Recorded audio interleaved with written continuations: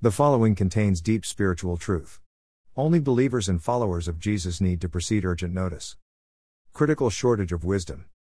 The mission of the Whitestone Fellowship Rev 2:17 is to inform, inspire, influence, ignite. The idea behind our mission is to learn and apply. The converse is that unapplied knowledge is just useless information. So, then, what is wisdom? One source defines it this way: there is a very clear difference between knowledge and wisdom. Knowledge is merely knowing, learning, or understanding facts as they pertain to certain situations. Wisdom, on the other hand, is the ability to apply that knowledge to given situations. There seems to be a critical lack of wisdom in our world, and it seems to be getting worse. The Bible uses the word wisdom over 200 times. Here are just a few of examples of how the Bible defines wisdom. Exodus 35:31 And he has filled him with the Spirit of God, in wisdom, in understanding and in knowledge and in all craftsmanship. Psalms 111:10 The fear of the Lord is the beginning of wisdom, a good understanding have all those who do his commandments, his praise endures forever. Ecclesiastes 7:19 Wisdom strengthens a wise man more than 10 rulers who are in a city. Many of us hear lectures and sermons in church, on TV, the radio or the internet, that impart valuable information and knowledge. But often, the message is delivered in such a way that the application is either weak, missing or is superficial. What I mean by this is that many Bible-based sermons start with information about a Bible story, hearing, then tend to give a third-person view of the information, observation, then tends to end with a motto or a moral, the close, instead of clear instruction on how to use or apply what the Bible teaching.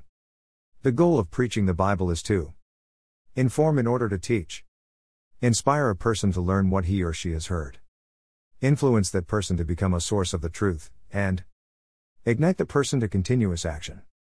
Here is an example from John chapter 15. Abiding in Christ, the vine. John 15:1 says, I am the true vine, and my Father is the vine dresser. Verse 2. Every branch in me that does not bear fruit, he takes away, and every branch that bears fruit, he prunes it so that it may bear more fruit. Verse 3. You are already clean because of the word which I have spoken to you. Verse 4. Abide in me, and I in you.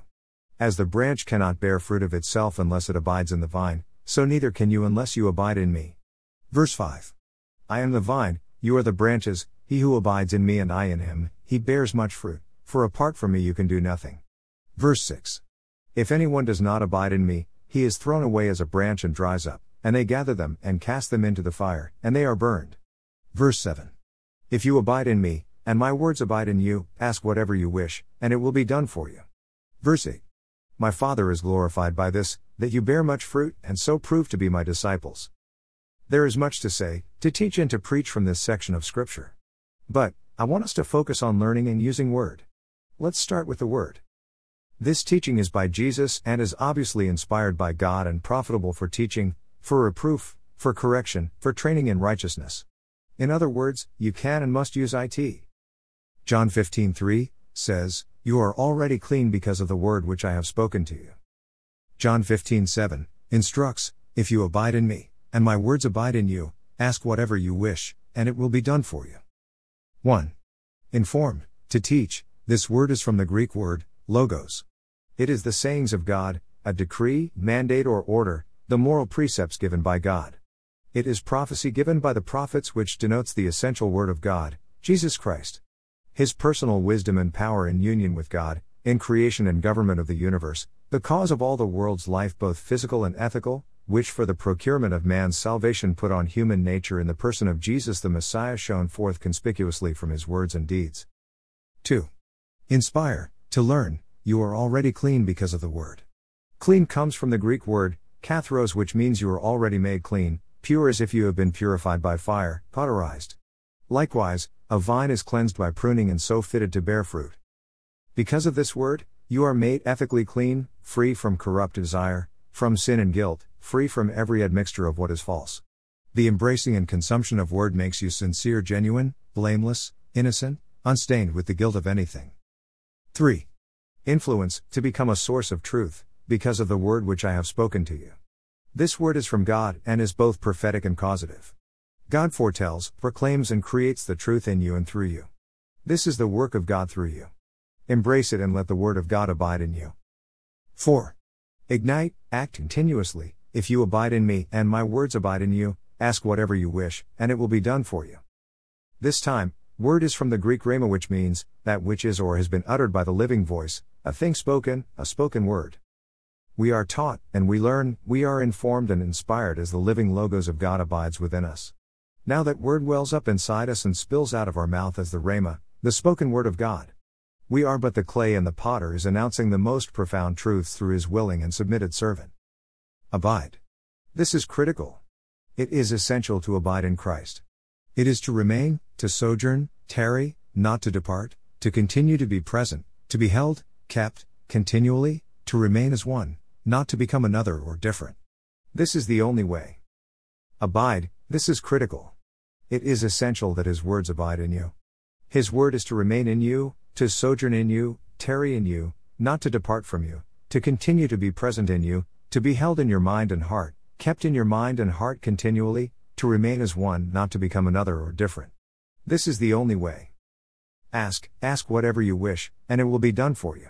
My Father is glorified by this, that you bear much fruit, and so prove to be my disciples. For if you remain silent at this time, relief and deliverance will arise from another place, and you and your house will perish. And who knows whether you have not attained royalty for such a time as this? Don't shrink back. Accurately handle the word of God. Ask, seek, knock, and let's go and allow him to get this done. Your brother and friend, Mike Young. Additional reading, For Such a Time as This by Dr. Tony Evans, Senior Pastor of Oak Cliff Bible Fellowship in Dallas, Texas, reprinted below. Then Mordecai told them to reply to Esther, Do not imagine that you in the king's palace can escape any more than all the Jews. For if you remain silent at this time, relief and deliverance will arise for the Jews from another place, and you and your father's house will perish. And who knows whether you have not attained royalty for such a time as this? Esther 4:13-14. Many people quote Mordecai's rebuke to Esther as a life verse, which is to represent prestige, power, and favor. You'll see shirts, hats, mugs, and social media posts that proudly ring out, "For such a time as this." But few people truly connect the context of the verse with how they are using it. Esther was being scolded for her self-indulgent, self-preserving mindset. Esther was being reproved for living large and embracing royalty over service. Through those telling words, Mordecai was reminding Esther that she had been chosen to set her own interests aside, let go of her own ambitions, and face an enemy full on. She was to risk her life and her legacy with no guarantees of a positive outcome.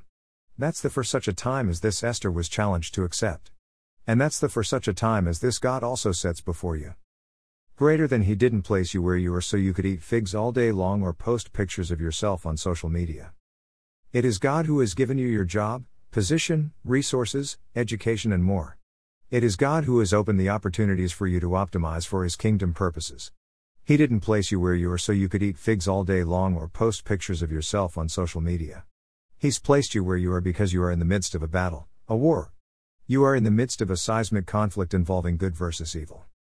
Greater than to miss your kingdom assignment because you have become too caught up in your personal kingdom itself is the greatest tragedy you could ever face.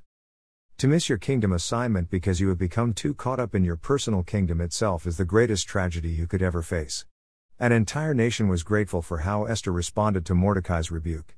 Their lives were spared. How many can be spared in the culture where we live today when we choose to step up to service, even if it involves sacrifice?